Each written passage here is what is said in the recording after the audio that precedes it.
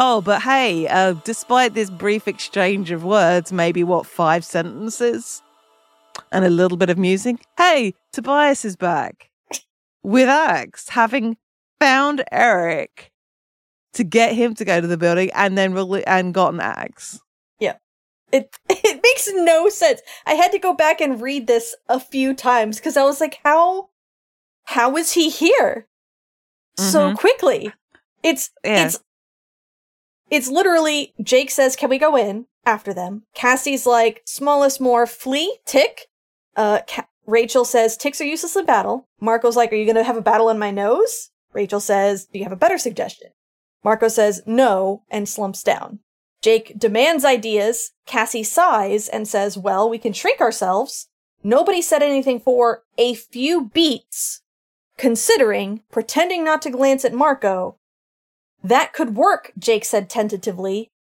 What could work? Tobias asked. Like, it's fewer than 10 things of dialogue. Like, and then we were just thinking about using the controls aboard the Helmicron ship to shrink ourselves and go after the aliens in Marco's nose.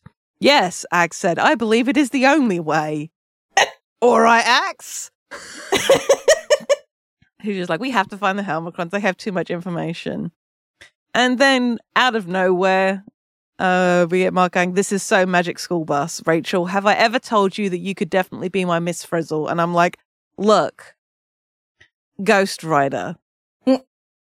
Who amongst us have not looked at Miss Frizzle and gone, oh, I love her a little bit? I think that's a normal experience. And then when you were older, you go, my feelings for Miss Frizzle were perhaps not as innocent as I thought. But of all characters, this is a girl that he frequently refers to as Xena. Xena, Miss Frizzle. Yeah. If anything, Cassie is Miss Frizzle. Yes. I'm sorry, like, love me, Miss Frizzle. Love me, a fucking chaotic, possible witch magic lady. But this is like, she's clearly an older lady who, like, has potent lesbian vibes, is voiced by Lily Tomlin. We stan a queen.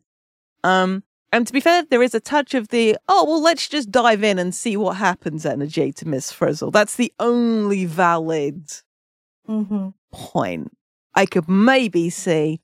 And that's if I'm being really generous. They don't even look alike, though. Like, nothing. I could see Miss Frizzle making the war cry sound, though. Yes. That I could see. Lucy Lawless could play Miss Frizzle. Miss Frizzle could play Xena the Warrior Princess. That's not the debate we're having. Fanfiction writers take fucking notes. Speaking of fanfiction, I am... Yeah, no. One of my favorite crossover crack ships is Miss Frizzle Mary Poppins. Oh, to be clear. Oh, that's good. Because I love them.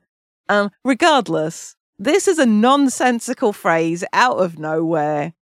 The Magic School Bus reference is relevant. It's one of the few specific episodes of the Magic School Bus show I can remember where they go into Carlos. But as I said at the top, referencing that specific episode that this book is proceeding to rip off, and the movie Fantastic Voyage is not doing enough to warrant this. It's like lampshade hanging only works if you're going to do something interesting with it.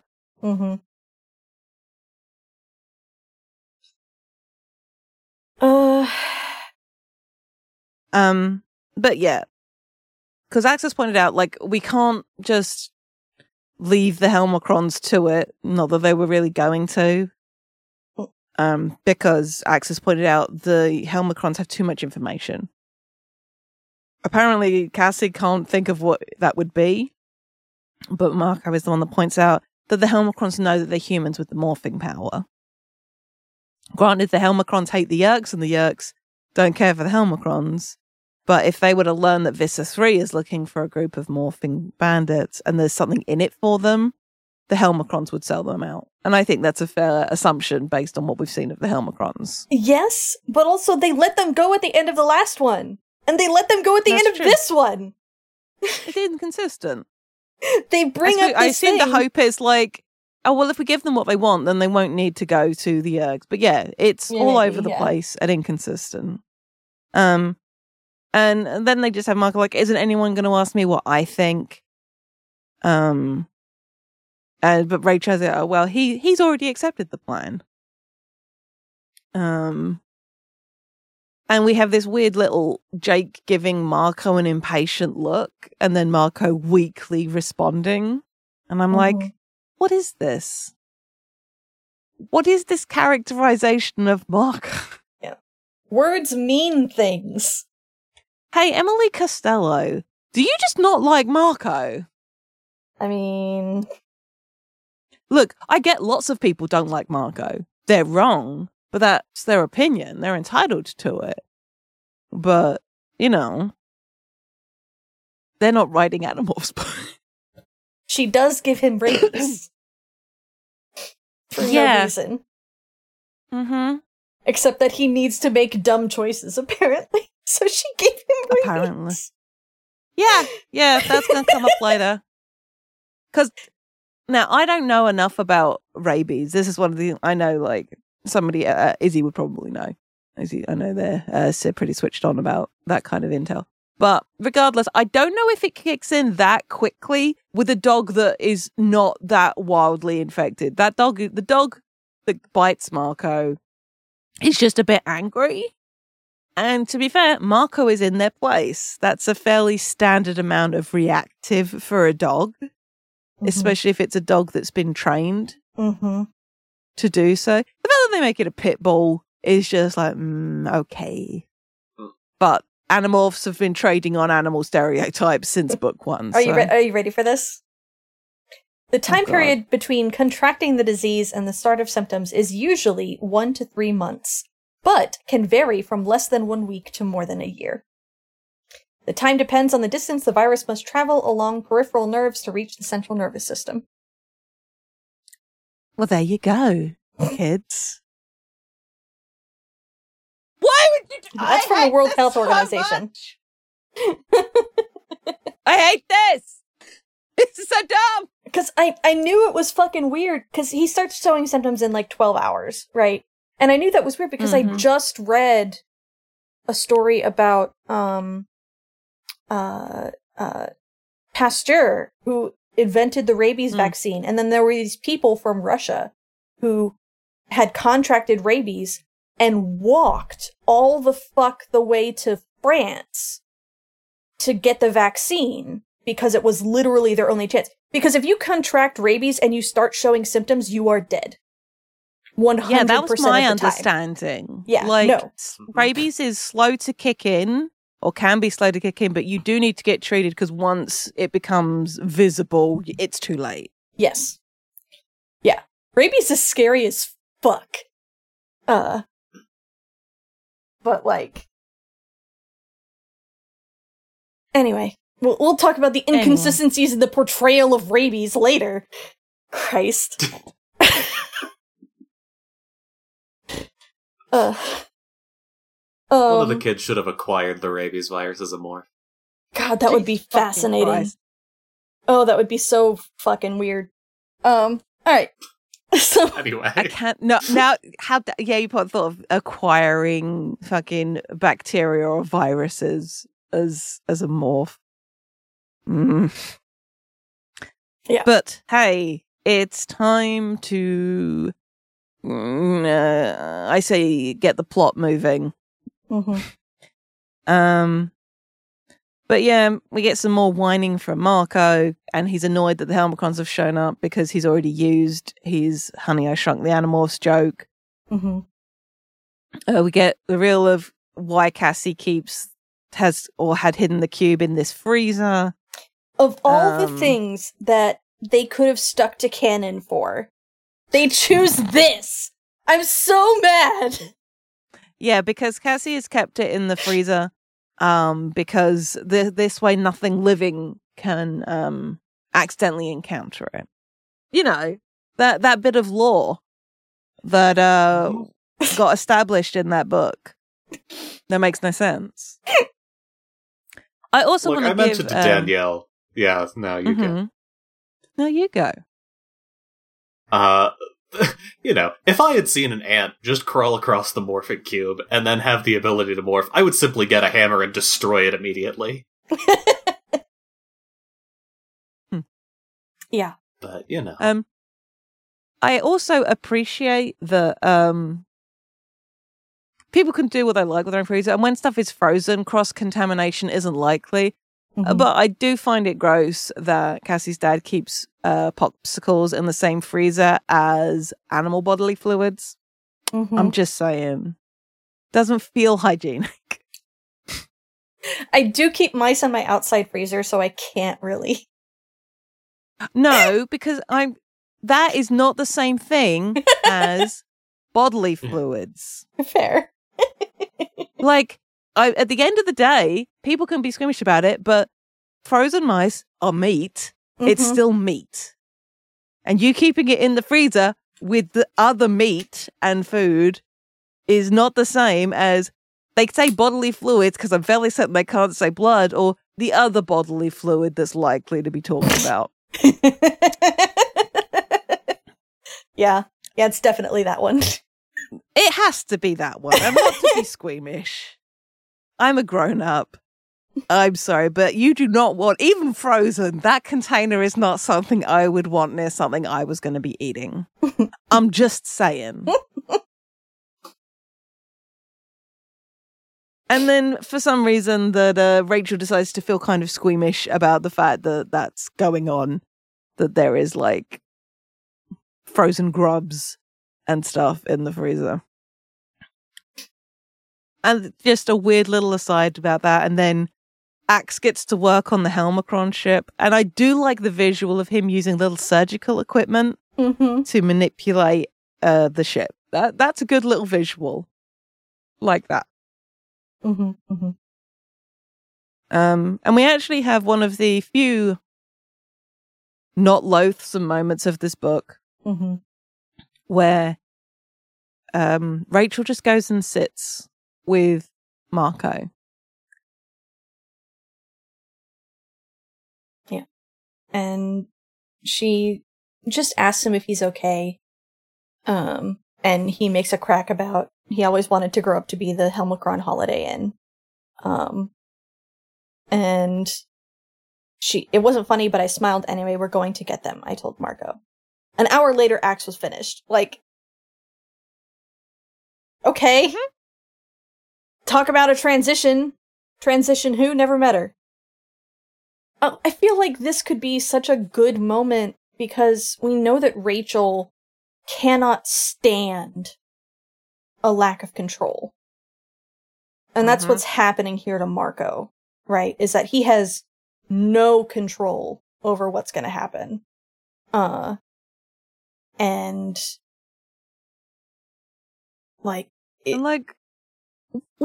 know that Rachel and Marco do not always have the best of relationships. Mostly because they're good at fucking hitting each other's weak spots. But at this point, they have reached an understanding of each other. Even if they don't always like what they see there, it's not like Marco doesn't judge Rachel, I don't think. And she doesn't really judge him. Yeah. And that's one of the ways they're on sort of equal footing with each other. Yeah. And I don't, again, this comes back to that sort of Flanderization of Rachel that we see. I don't think she would just sit there in silence, even if she would be reluctant to hug him, because that might feel a little out of character for her. Because Rachel, aside from Cassie and Tobias, is not actually the most touchy of people. And that's fine. But it does feel weird to me that she would just sit in silence for an hour. Yeah. Yeah.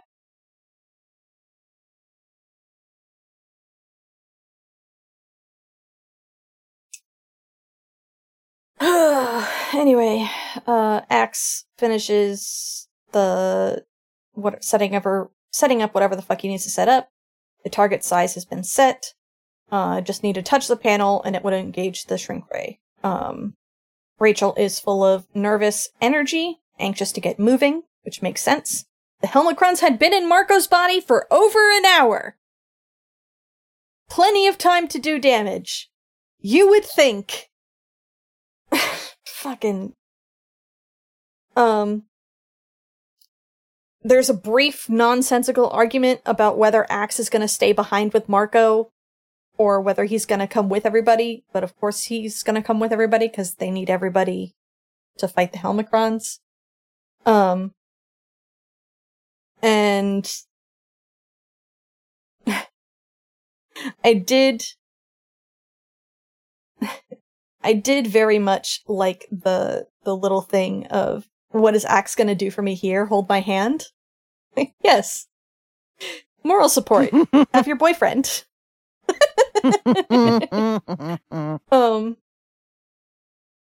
We also get another plot relevant detail. I say those terms with big old air quotes about Axe strongly advising Marco not to morph while we are inside his body. Yes. Because there's no way to predict what the redistribution of his mass into Z-space and the fact that there would be foreign DNA would do to the rest of them while inside him. Right. And then we get, God, that Marco, not really, Axe, try English. Like, no, Marco understood that. Mm-hmm. Fine. Mm-hmm. Thank you, Emily Costello. Yeah. It's... And then we have one of the few little bits that does feel like genuine Marco banter. Because Jake's just like, I'm hoping we won't be gone long, but Marco, yeah, Eric's phone number is on the fridge. Listen, is it okay if I help myself to a snack after the kids go to bed? Yeah, that is my son. Yep.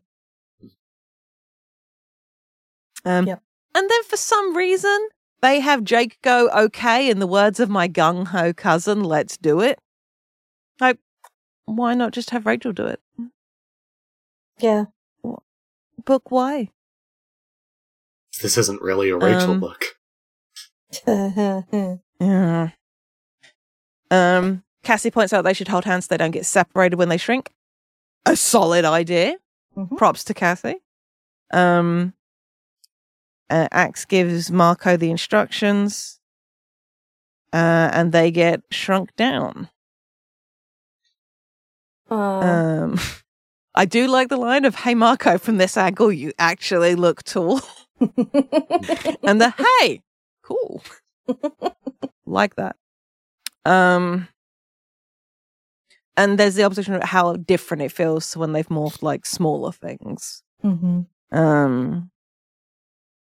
Get some fun references to Borrowers, Thumbelina and Friends. Good shit.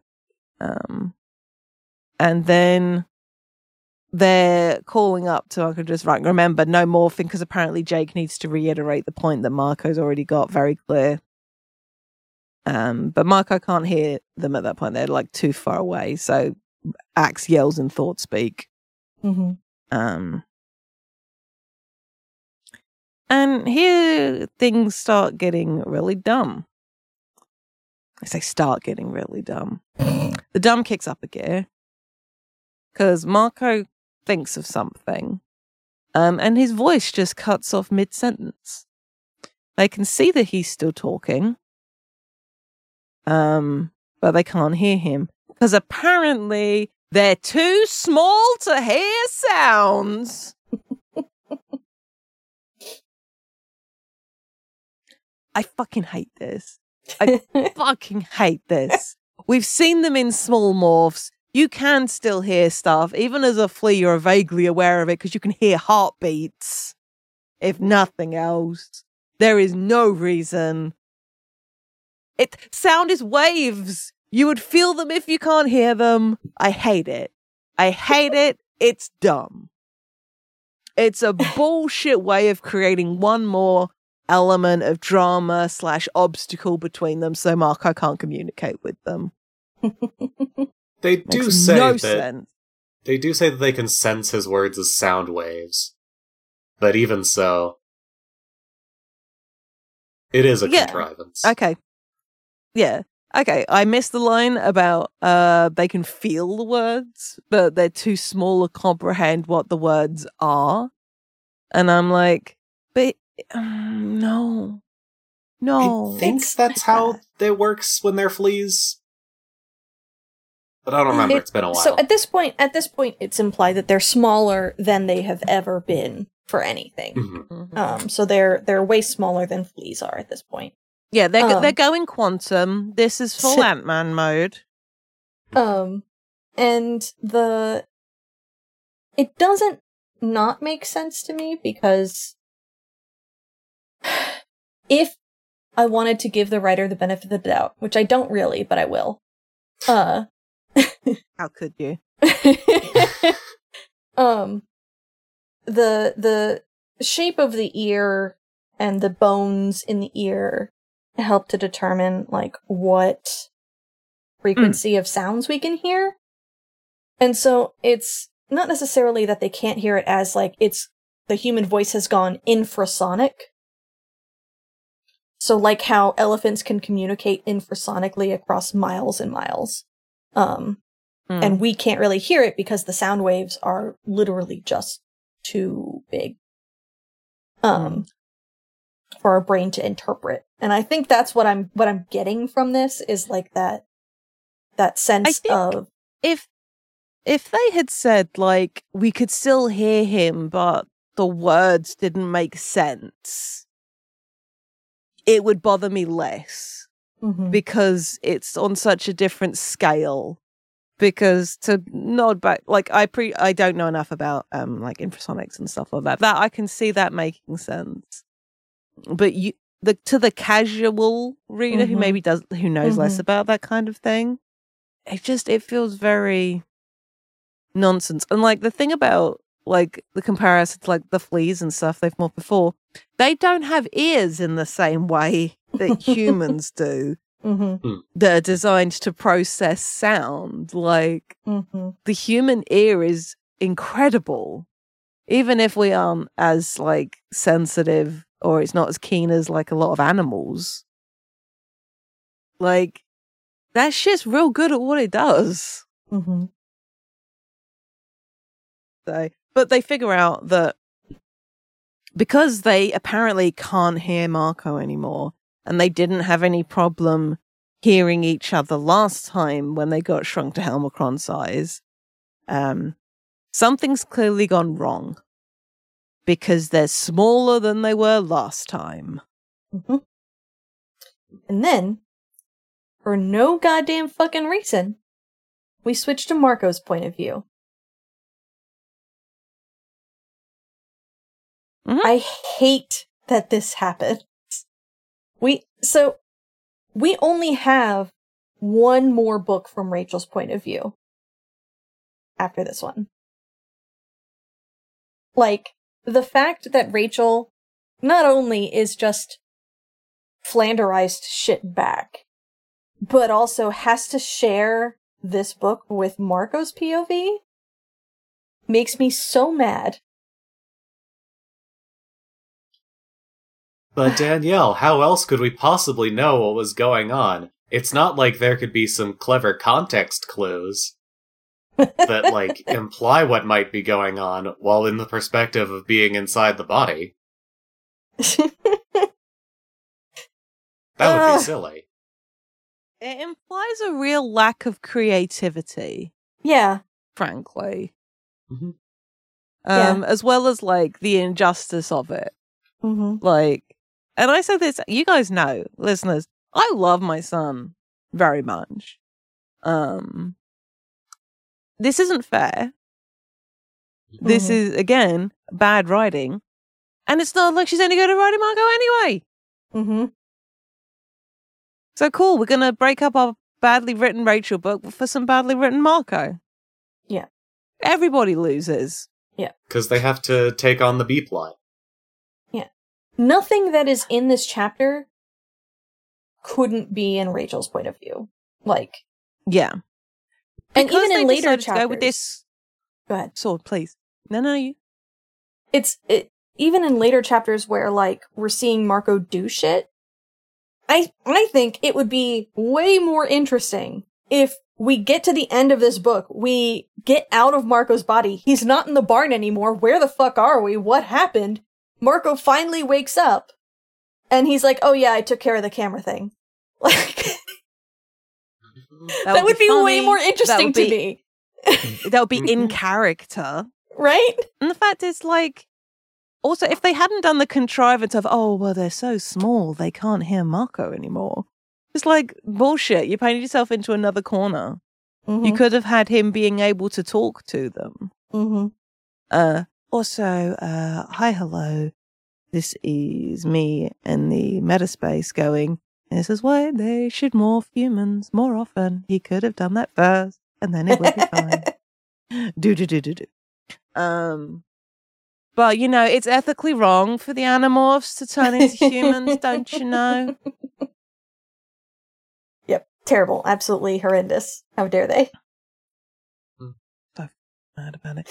But yeah, so we get this weird fucking bullshit who's on first kind of interplay where they have to tell Marco, okay, we can't hear you anymore. Sorry about that. Okay, and like how, and I appreciate that this is making Marco feel very cut off, which, you know, understandable. I'm just like, it's okay, we're all on this piece of hay. You need to pick it up and put it in your nose. All right. They're having second. Oh well, should have organized better before this. And he is starting to freak out. And that bothers me less here, because like there's been enough time for him to think about it. And like the implications of just what kind of damage this could do to his body. Suddenly, Tobias is screaming because he's known to be a yeller when in distress. That's absolutely canonical for Tobias. And acts very chill, like, Marco, now would be an excellent time to remove us from the floor. And he wants them to tell them where he is, but obviously they can't hear him. And he spots a beetle on the floor, and figures, so clearly the others are near this beetle. So he drops down there and he spots two colorful grains of sand. He's able to count that there are 5 distinct ones. So he just picks up the beetle and flings it away. And yeah, we cut back to Rachel. Apparently having the little vacation in the hay forest was nice, but she's ready to leave, especially after the beetle episode. What a really shitty way of dealing with that. Just like, yeah, because we had Marco's perspective on it. So all we know is Tobias screaming and Marco spotting the beetle and flinging it away. And then something really exciting and cool happened. But you don't get to see literature.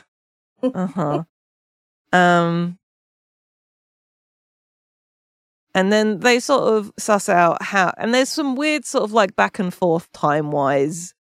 But they figure out, one, apparently the whole thing about how ants are strong because they're small. So is Rachel now. They all are, because that's how that works. But they're able to get onto a strand of hay, and we get the kind of cool notion of, like, because of how small they are, the act of just Marco lifting this hay exerts a lot of G-force on them. And they're just like, yeah, slow down. But they're able to get up there. We get the reference to the Fantastic Voyage. Apparently, from Tobias, like, that was an old sci-fi movie. This is a horror flick. And I'm like, meh. And then the hay is inserted into Marco's nostril and they all disimpart. And we get some lovely descriptions of the inside of the human nose. Yep. Just the wall was oddly warm. And the hairs like saplings. Yep. So they're just chilling on the hairs in his lower nose, and they decide we should all get wings, so they all morph bird and just fly up his nose. It takes them forever, because they have to battle his breathing. Although why his inhale doesn't Pull him in. I don't know. Who the fuck cares? Nothing matters. Couldn't think to fucking thought speak while then morph to Marco to breathe through his mouth, not his nose. Who knows? So they Marco's hear the knows. Helmicrons.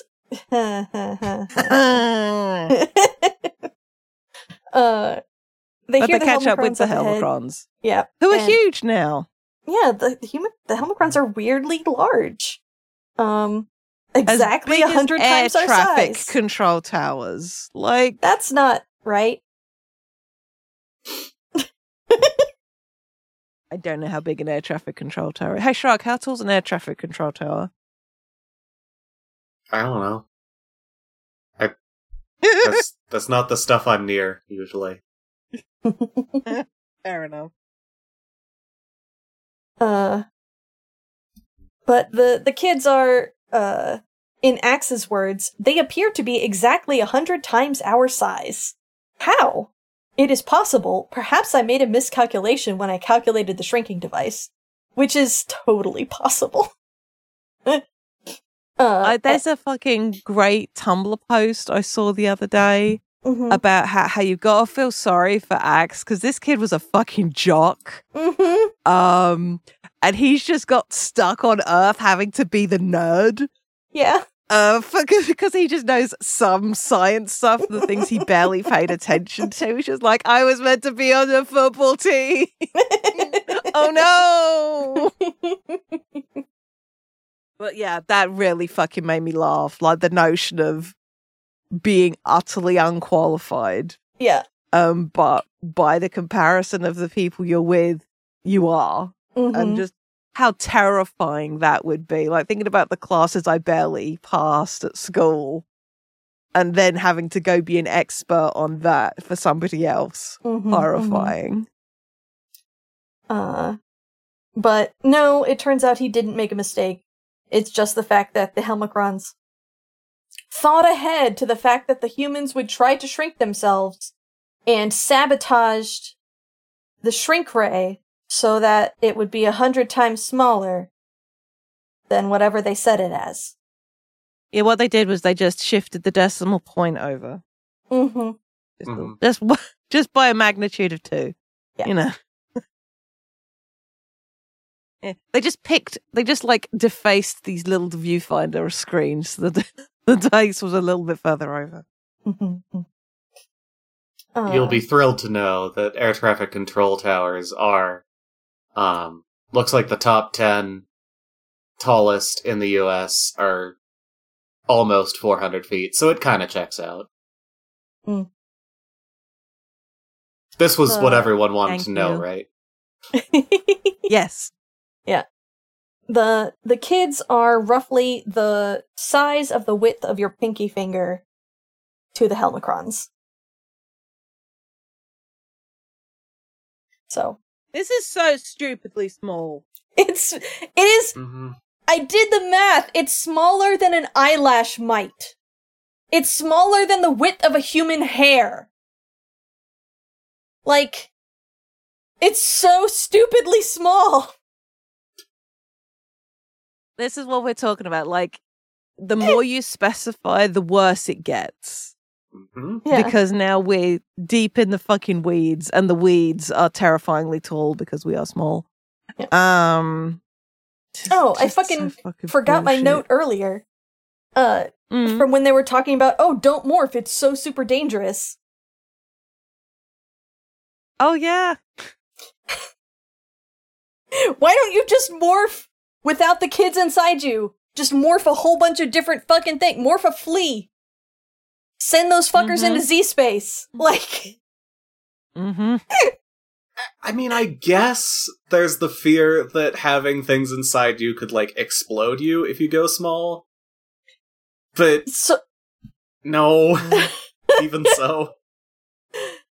Yeah. I mean, like, yes, I think that would be much more interesting, but I can also see Marco being the kind of kid that absolutely has watched David Cronenberg's The Fly and is like, nope, not risking that. I mean, Wasn't they it don't canon even in a previous book that they all watched The Fly? Yes. I think it is, actually. Yes. That was right before book 6. The Don't let children watch David Cronenberg movies, please. Yeah. Because that's a valid point, right? So when they did the shark thing, they couldn't morph anything small because they had computers in their brains that they didn't think were part of their bodies, and so they couldn't morph it away. Right? Okay, sure. So maybe the Helmicrons don't count as that. But you can still, like, I don't know, just morph roach, morph any number of things that are larger than a roach, that have different biology. Hey, morph a Hork-Bajir. Like, just morph weird shit! I also still maintain that he should have just made himself throw up. Also this. There were easier solutions. There were so many easier solutions! At least things that they could have tried. Mm-hmm. But yeah. So they have come upon the Helmicron. The kids have come upon the Helmicrons in Marco's nose. They're very large, and they are all gathered around one of their comrades who has gotten stuck in some snot.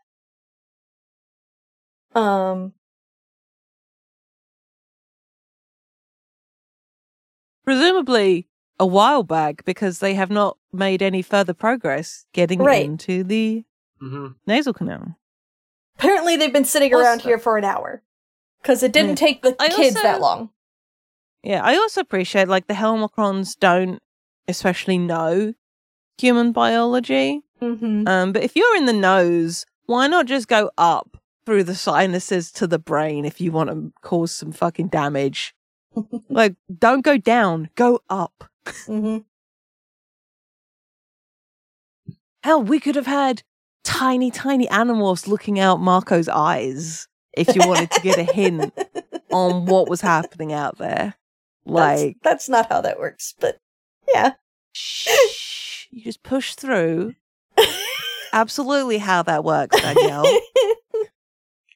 Yeah, I've seen Osmosis Jones. That's how that works. Yeah, it's like that old comic or it's like Inside Out, right? You just get into the right section of the brain and then you can see out through the eyes. Totally how that works. Definitely. Absolutely. Disclaimer, we are not a science podcast. Yes, Danielle is a scientist. This is not a science podcast. So the Helmicrons are debating whether to get their comrade out, and the Animorphs are debating whether to fight them here or not. And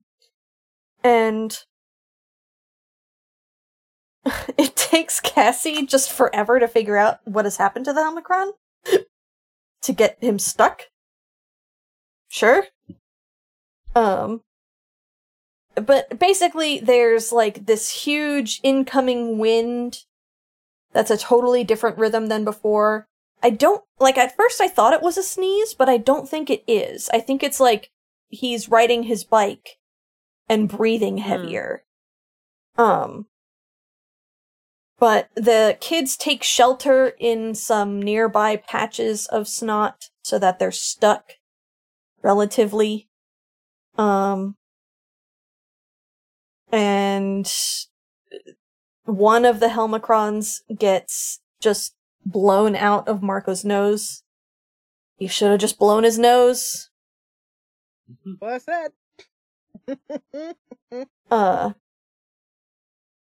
And then the wind is gone. So, who knows what it was? We don't learn. So we cut back to Marco, because it's so necessary to have Marco's point of view here. with Marco just standing around doing nothing and feeling bad about doing nothing. He rides his bike home, which is why I think it's like heavy breathing and not a sneeze. And he doesn't know what to do. He's thinking about the Fantastic Voyage. He's thinking about, like, should I go home and lie perfectly still? Maybe, but also if I'm gonna die, I don't want to do it staring at the ceiling of my bedroom, which, fair. And so he changes directions midway to his route home and heads towards the industrial outskirts of town toward the photographer kid's apartment. So clearly, this place is farther away than just 5 minutes. Yeah, they specify later down the page, it is 11 o'clock at this point, which means it took him about an hour to get here. A little over an hour. I sketched this out. Also, please take note that at this point, before he gets bitten, it is 11 o'clock in the morning. Yes. This will be important later. For me, specifically. I mean, it will be important, but it also will not be important. Right. It's important for me to be able to complain about it later. Yes. So he goes up to the building that the kid lives in. He says hi to the Chi, who is hiding out next to the building, watching the front door.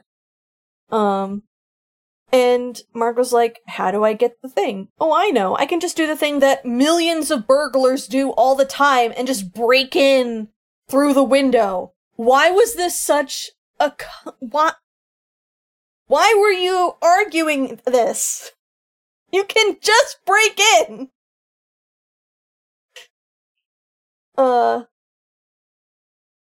So he climbs the fire escape up to the window where this kid supposedly lives.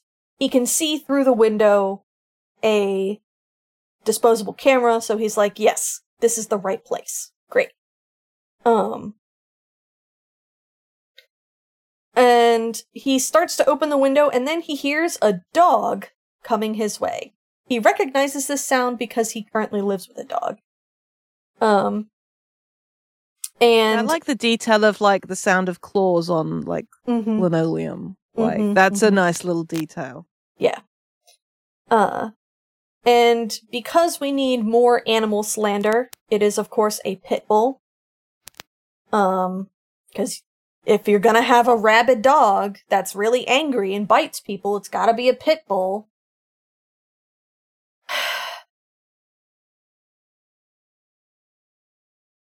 Anyway.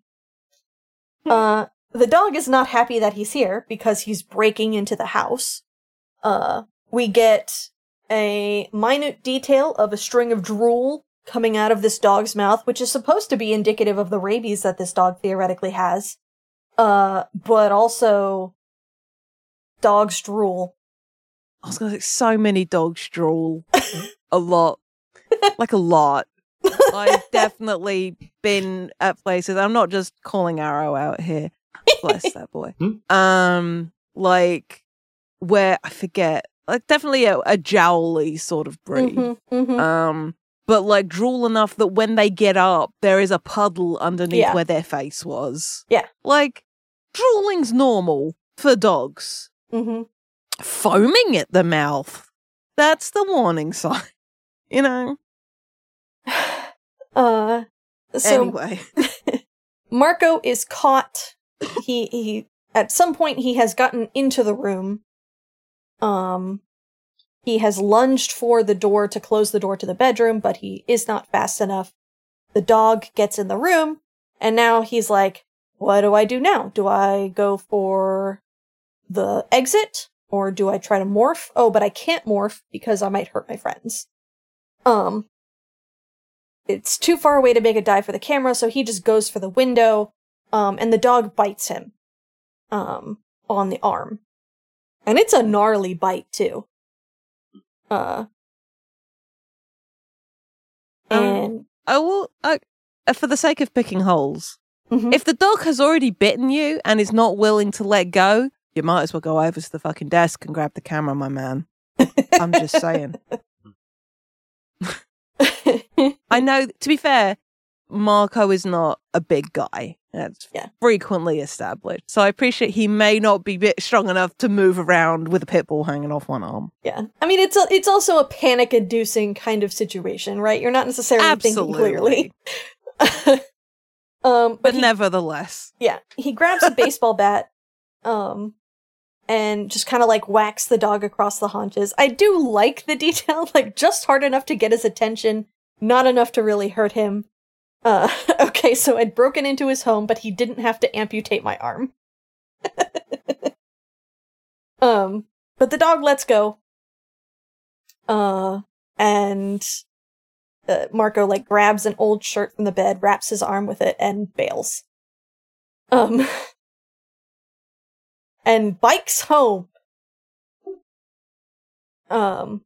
And in biking home, he realizes now that he has a bloody nose. So something has happened inside of his nose that has made him start bleeding, in addition to dog bite.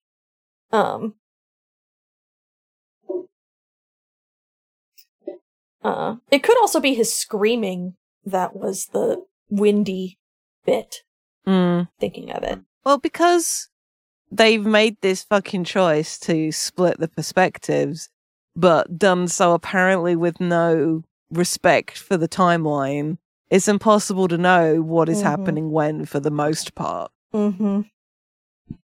Yeah, you would think you would use this opportunity to give context to the things that are happening. Yeah. But they don't. Yeah. You would think that they would be able to tell that Marco is screaming, but... Well, they can't hear him. They're so small, Danielle, is the thing.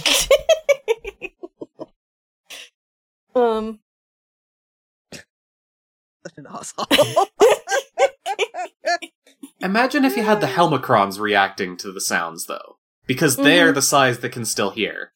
Yeah, they would be like, aha, we have made the giant scream. Like... Imagine if this book was good, y'all. Imagine if this book was good. The thing is, and like, I could see a version of this that is interesting and revealing about the characters and is a cool sci-fi story that is a little silly, but could actually be interesting. This is not that book, dear listeners. At all. And so they have survived the storm, whatever the fuck it was. They morph back into their own bodies, pull themselves out of the snot. The Helmicrons are still yelling at each other. And the kids are like, well, what do we do? I guess we fight them? Even though we're really, really tiny? Sure, we'll fight them, but also try some diplomacy, I guess. Yeah, because they also hit on to the fact that, oh, well, Helmicrons their ship is really well lit, so maybe they don't see very well in the dark. So we're going to split our limited resources between some of us that can see in the dark and some of us that can fight real good. This pisses me off. This is the dumbest fucking plan. This is so bad. They all have, except Cassie, I think, have morphs large enough that they could maybe be effective in a battle, or they need to go fully diplomacy. This like split approach doesn't work. Yeah.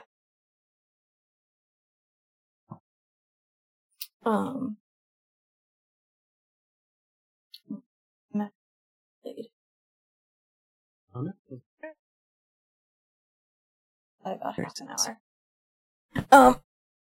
So they take this weird split approach.